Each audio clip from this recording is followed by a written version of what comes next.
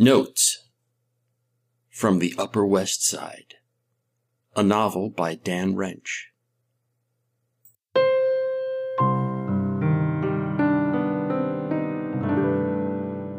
Chapter 91, The Doables.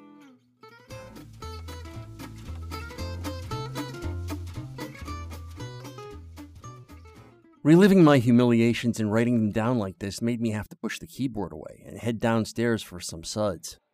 So about an hour ago, I stomped into the Mermaid like an alcoholic storming a brewery. The bartender there, Mike, served me up a frosty mug and told me he was quitting the bar in 2 weeks because he just got a new job with an ad agency as a producer. What does a producer do at an ad agency? I asked. He looked at me with blue steel in his eyes. Dude, he makes sure the doables get done, he said. Cool, I said. I grinned. Fuck that guy. Any other day I'm down there, Mike is running around in a fever. 4 customers walked in last week pretty much all at once and sat at the bar and they wanted exotic drinks and he was the only bartender on duty.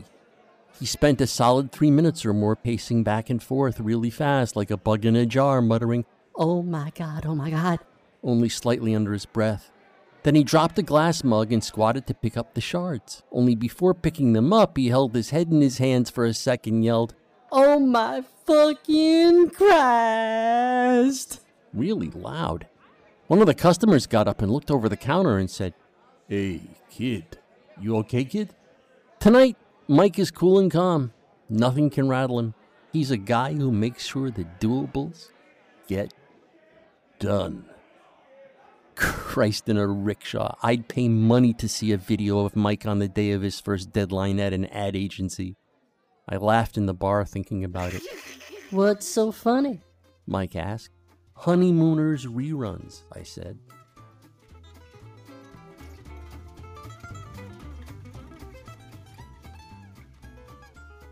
But enough procrastinating. Back to last April. So like I said, I had this ironic hard-on. I'm out on the street and it's only 7:30 at night? I looked around kind of sneaky. Part of me thought Cammie might still be an eye shot and I didn't want to be seeing her in public right then. Which reminded me that starting the next day I would be a joke she told to all her pals. I wanted to squat down and hold my head in my hands and say, oh my fucking Christ.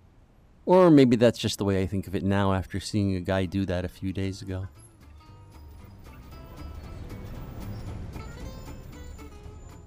People in the streets, they were looking in the big bright storefront windows like they had sex all the time and it was no big deal and nobody'd ever laughed at them in a hotel room. You people need to take bigger risks, I thought. The whole world was my enemy. Not just the people out on the sidewalk, every single object. Even the inanimate ones. I remember standing there under a street lamp and thinking, where is this hard-on coming from? I thought you needed to be aroused for these drugs to take effect. But the truth, I was aroused. I still needed to pound tail. I needed to bend it over, fill it, push it up and up and up and up and grind it off as deep as it could go. I had some alternatives. I could go home and try to avail myself of the wife. She would be home. The boys would still be awake. I could say I got off work early for some reason. It might have been a nice surprise. But there was a good chance she would say, you are not availing yourself of me.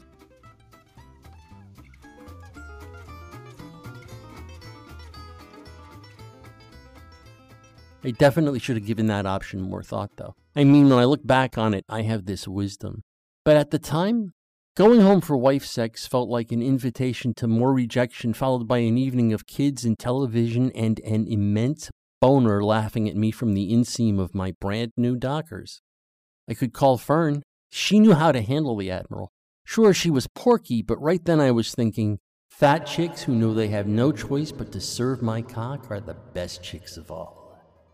And what if I could modify Fern slightly in my imagination?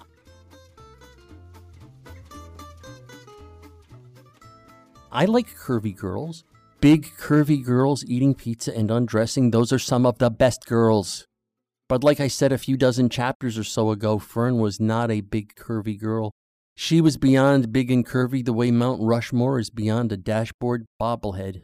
Modifying her in my imagination would mean keeping the lights off. I called her up anyway.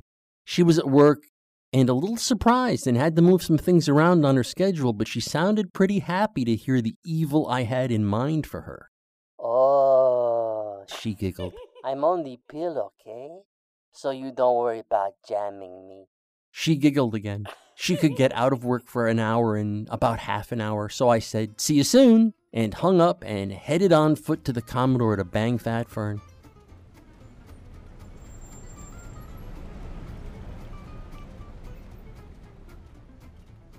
I hit the hotel bar first and ordered up a couple screwdrivers so I could get just drunk enough to stop dwelling on the cammy part of the evening. I tried the vodka with cranberry juice for some reason I can't remember, because if you knew me, you'd know I hate anything with cranberry juice. I was starting to float a little. I was at that point where I could look around at the world like I was a little outside of it. I was hoping Kurt Libby might be there. I thought he had a shift that night, but nah, no Kurt. Probably home watching his wife say prayers. Just as well. One less person to make up a story for.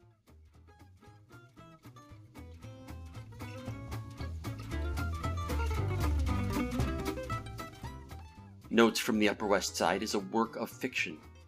The people depicted in this work do not exist. Notes from the Upper West Side, copyright 2022 by Dan Reg.